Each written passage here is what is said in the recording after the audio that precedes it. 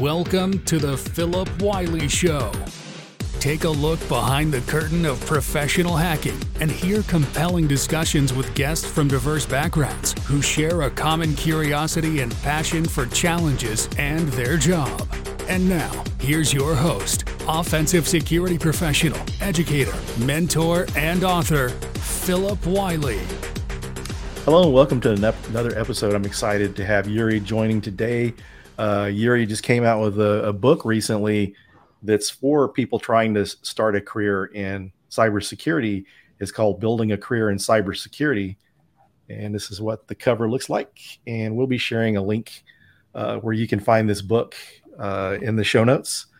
So it's a really interesting book. I mean, welcome to the show, Yuri. Thank you very much.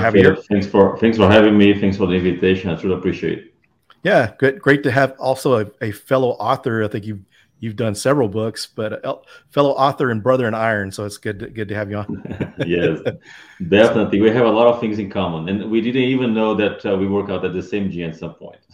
Yeah, it's pretty interesting. Yuri and I probably have more connections in the fitness community than we do the cybersecurity community. We used to work out at one of the same gyms. We know a lot of the same people.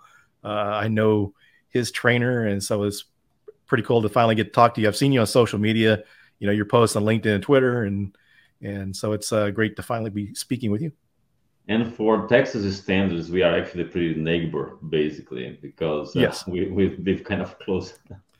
Yeah, we're fairly close. Yeah, it's very cool. So yeah, really looking forward to speaking about your book today. Thanks for the copy of it, and I think it's a really good book. It covers a lot of stuff that needs to be covered that gets left out of some of these books. Some books only have information on certifications, maybe some different learning paths and stuff, but they really don't get into some of the content like you included here that's really missing. Because I do a lot of mentoring myself, and I used to teach at Dallas College, teach pen testing, so I come in contact with a lot of people trying to break into the industry, and some of these things that are commonly overlooked that you cover in your book. Yeah, the whole idea was really to create this roadmap for people to migrate from different fields to cyber. That's why there are parts of the book right in the beginning that we talk about self-assessment, because you don't have to reset and ignore everything that you learn. There is actually sections in the book called 101 with Auto that I have some anecdotal scenarios that happened to me of people that I've seen join the cybersecurity coming from a whole different field, like a database or analytics, and they do really well because they know how to leverage the knowledge that they had before into cybersecurity. So you have to really think through your strengths and how can you use those strengths to easily do this migration. Very cool. And before we get too far into the conversation, just for those listeners that may not be familiar with you, if you wouldn't mind, kind of sharing your background, kind of how you got started and what you're doing today. Yeah. Well, I'm originally from Brazil. I moved to US in 2003 to work as a vendor at Microsoft. So I was there for 6-7 months, and then I moved to Round Rock to work at Dell Computers in the network team there. And then I moved back to Dallas in 2006 to work at Microsoft. And I officially started working with cyber back in 2005. I was still at Dell. It was when I first got my first certification, Security Plus CompTIA. I was doing some support for ISO Server 2000 at Dell, and then when I moved to Microsoft, I joined the CSS Security, which is the support for security, and we were supporting the firewall line of Microsoft at that time, which was ISO Server 2006, and then right after that, they evolved to TMG, the Threat Management Gateway. So I was on the enterprise support for that product, and it was exactly during that time that I published my first book in US, the Forefront Threat Management Gateway, Administrative Companion for Microsoft Press. And then I've been writing books for Microsoft Press, Package, Pearson since then. As of now, I have 31 books published total, wow. Including this latest one. And at Microsoft, I evolved from the support, went to the engineering to work with Windows security, and then went to start working with in product management for our cloud secure solution that was released in 2015 called Azure Security Center, which now is called Defender for Cloud. So I'm people manager. I manage a team of PMs that are responsible for the Defender for Cloud product engagement with customers. So it was easy migration, I would say, from individual contributor to people manager because I was already doing tech lead type of job. So it was a really good migration. Now, aside from that, I also teach at EC University at the cybersecurity program that they have, and that's been going on since 2015. Because I got my master in cybersecurity at Yuri College. I finished in 2014, and then in 15 I started teaching at EC Council. And right now I'm working on my PhD on cybersecurity leadership for Capital Technology University. Very cool. Yeah, an interesting background. I started out as a sysadmin, so hearing some of the Microsoft technologies, I forgot all about the Microsoft firewall because I remember doing some side work that I was setting up one of those Microsoft firewalls back in the day. I used to be MCSE certified on NT40 and in 2000. That's nice. Yeah, nice. Yeah. Old days. Actually got my start in Novell, but just after seeing the writing on the wall, I started moving more towards Microsoft. I started Novell too in 1996, I think. 1996, I think it was.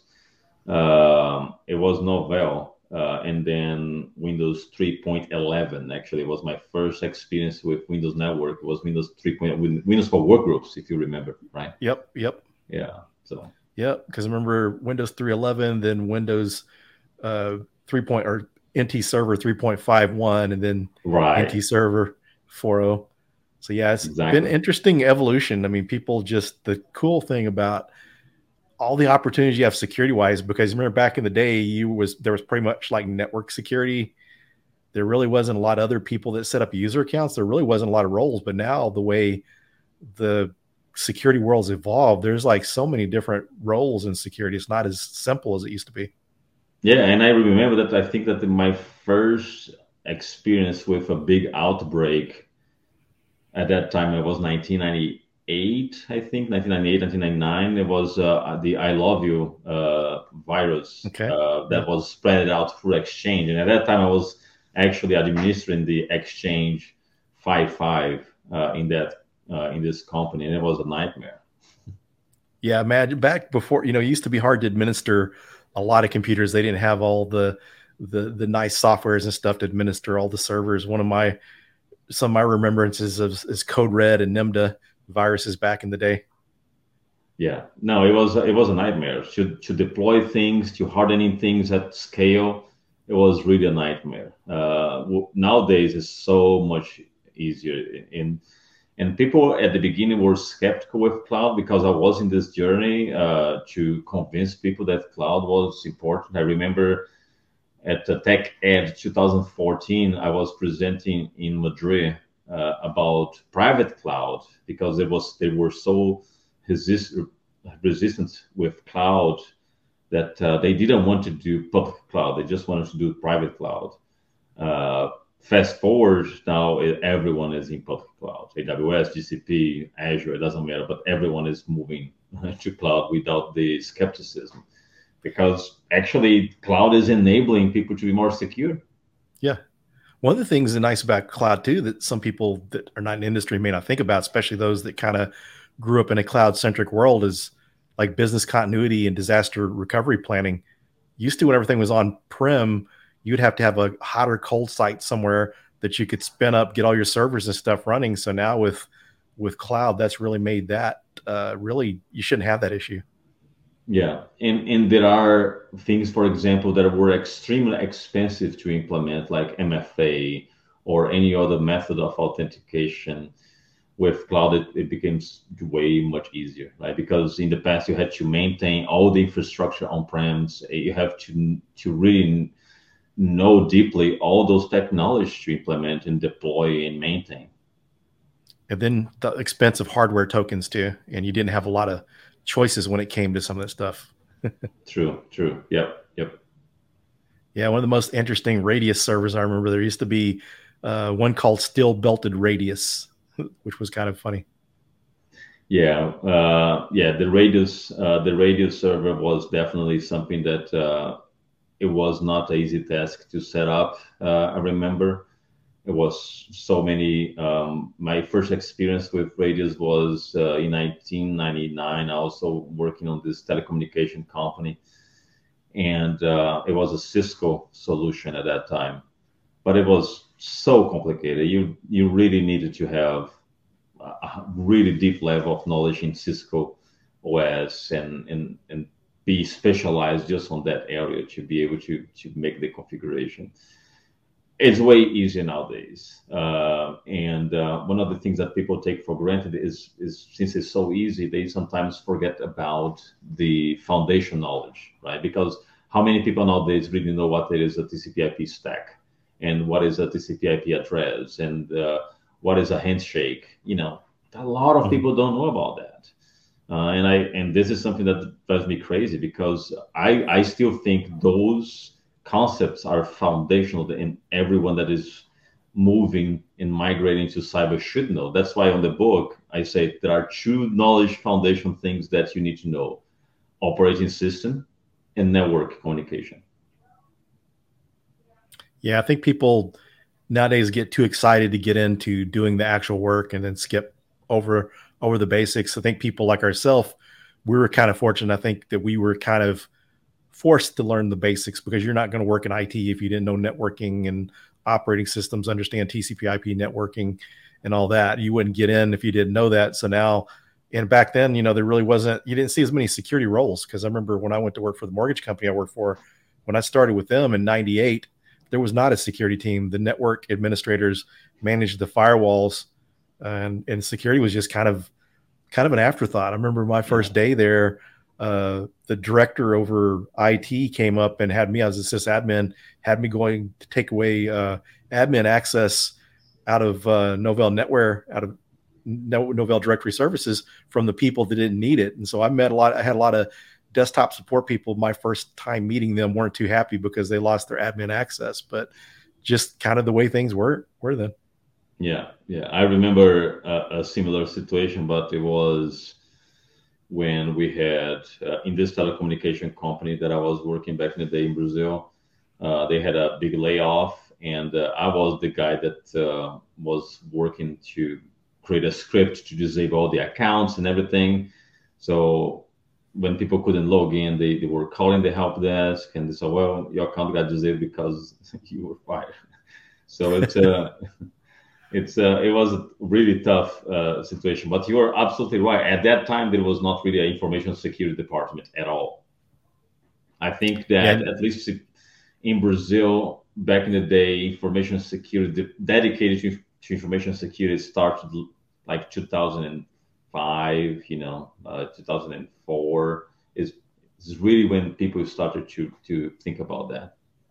Yeah, pretty much in the US, if you were in security early 2000s or before that, especially if you're in the 90s, you would have had to been in the government somewhere, because some of the people I know, Ira Winkler is one example. One of my coworkers at the company I work for, he started out like in the NSA or something like their DOD. So, before that, other US companies might have had a firewall, might have had antivirus, but no teams. Yeah, as you said, they might have had the products, but it was the sysadmin responsibility to set up and to configure everything, right? It was actually part of IT. So with the evolution of security, there's some things that make things so much easier, but at the same time, things are so much more complex now, with all these new technologies. Before, we had maybe some internet threats, and, you didn't have all the Internet of Things, and all these connected devices to the internet and stuff, and it's gotten more complex. How do you feel like the education routes have changed? Do you think it's become more complicated to learn security? Yes, but I think that we are only going to evolve to really the next level in security awareness and cybersecurity in general when we start incorporate security fundamentals at school, right? So in high school, you should really have a discipline that covers information security. Everyone should be aware. Security should be second nature. For example, you really don't leave your house and you unlock the door, because this is the kind of physical security second nature that you have. So unless we start building this level of awareness about information security that becomes second nature, I think it will continue to be a challenge for many people to be aware about what's going on out there. So I always advocate to have information security as part of school programs, at least the basics. Everyone should leave high school having that knowledge, right? And when it comes to people that are going to college, it needs to get better, because even bachelors in information system or computer science, they don't really cover security as a discipline, and that needs to change. So there is a lot of education that needs to improve for us to get there. I travel a lot to Israel because the security team that I partner with at work, they are all there. Most of the security software developers and the security products that we create, they are developed in Israel. And the level of secure awareness in Israel is like tremendous. But that's because of the military, right? Because everyone needs to go to the military. And then when they go to the military, they immediately are exposed to a lot of cyber security stuff. So that's why most of the security startups come from Israel, because there's so many talented people there. Yeah, actually, my previous employer and current employer are Israeli companies, and it's a good advantage they have there as far as if they want to get into cybersecurity. Because you think in the U.S., when someone goes through college, some of the stuff they get, is it going to be current enough to be helpful? And when you figure people are doing cyber warfare, you have to be right all the time because people's lives are at stake. So getting that hands-on training right away, not only just the education piece, that they're actually doing this day to day, and it's not just theory in some labs, it's just all hands-on. Yeah.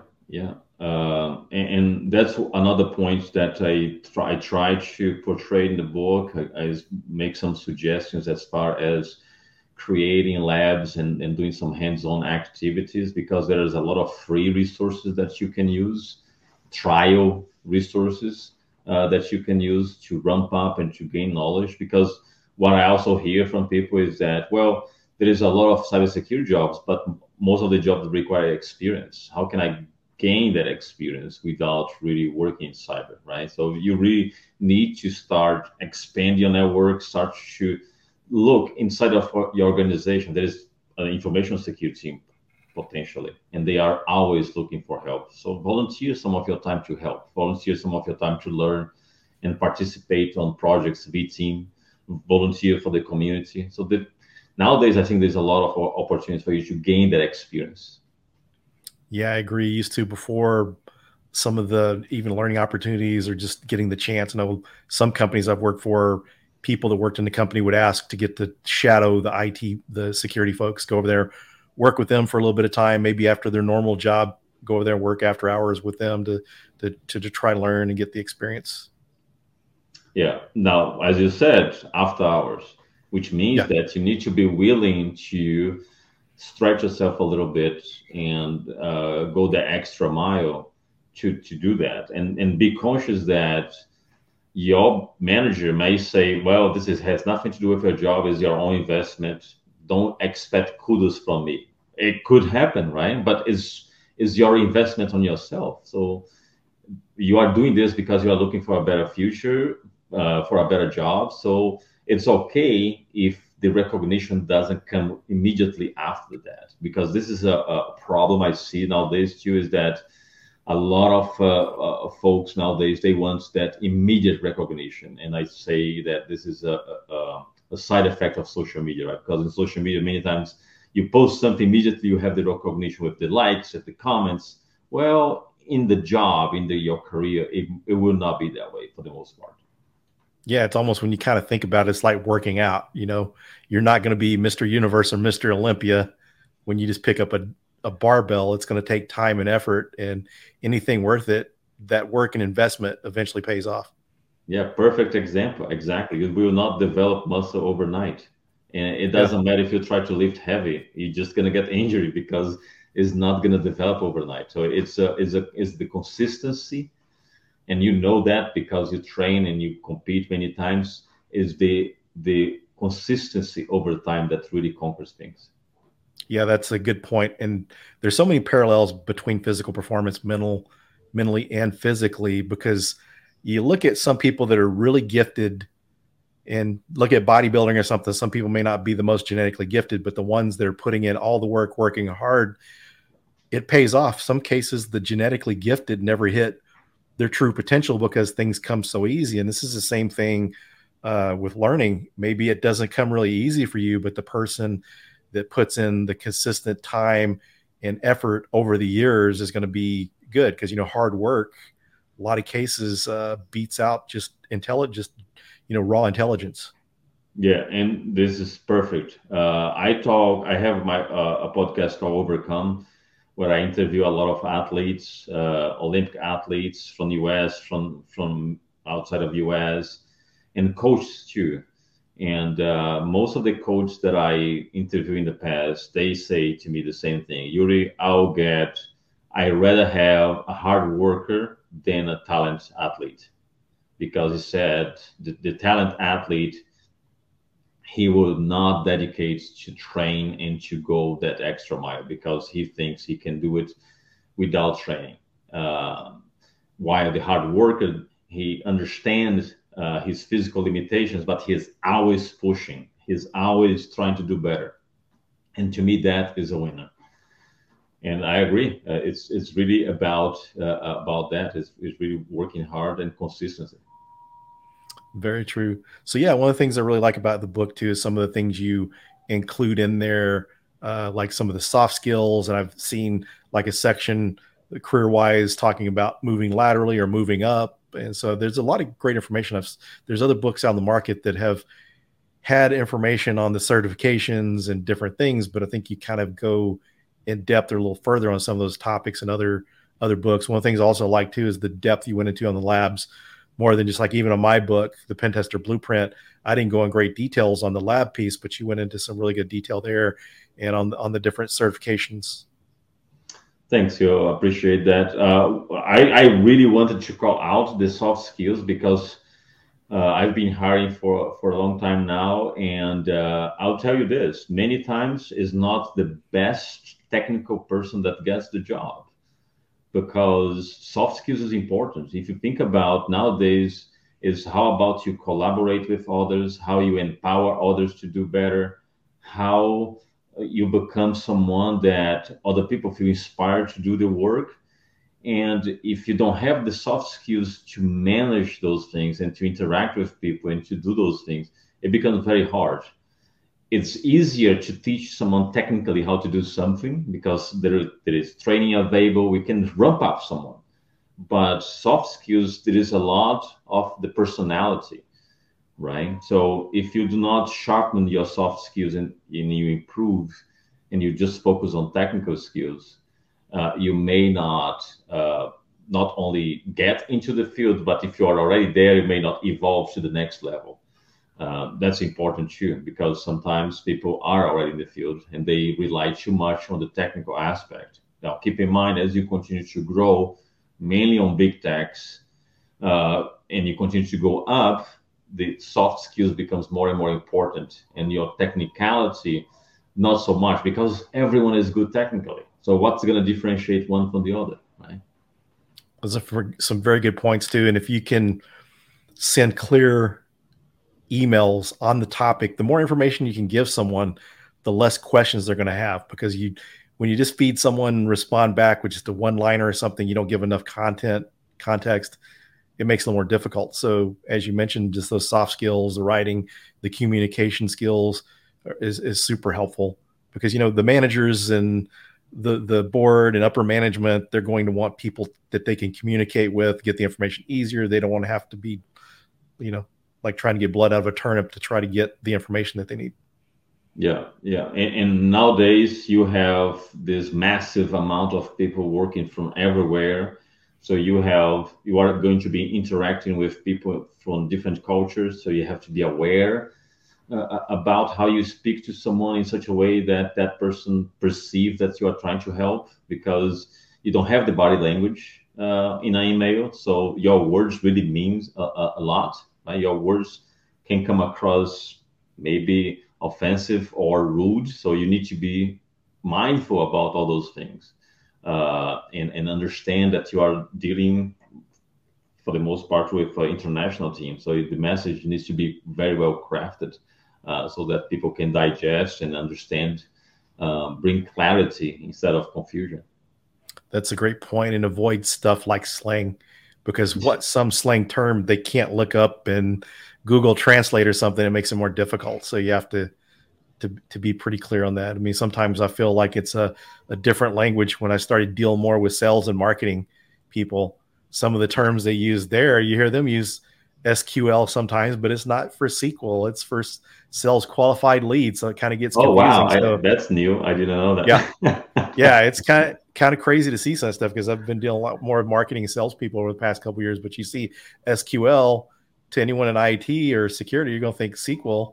Yeah. You can think of SQL database, but it's sales qualified leads. So like when you're dealing with people that are non IT or security, then some of those things you may need to spell out a little bit more, and not And just expect them the to. other thing too is that for many years, the security folks, they felt very empowered to always blame the user, and even the IT, right? I mean, if you Yeah. were IT administration back in the day, we always blame the user for things, right?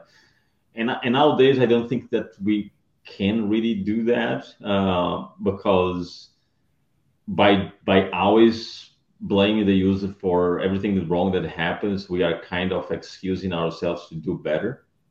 So, for example, if you say, "Well, I have all the software, is everything updated?" but the user click on that phishing email and now he's compromised. Well, do a better job in secure awareness training.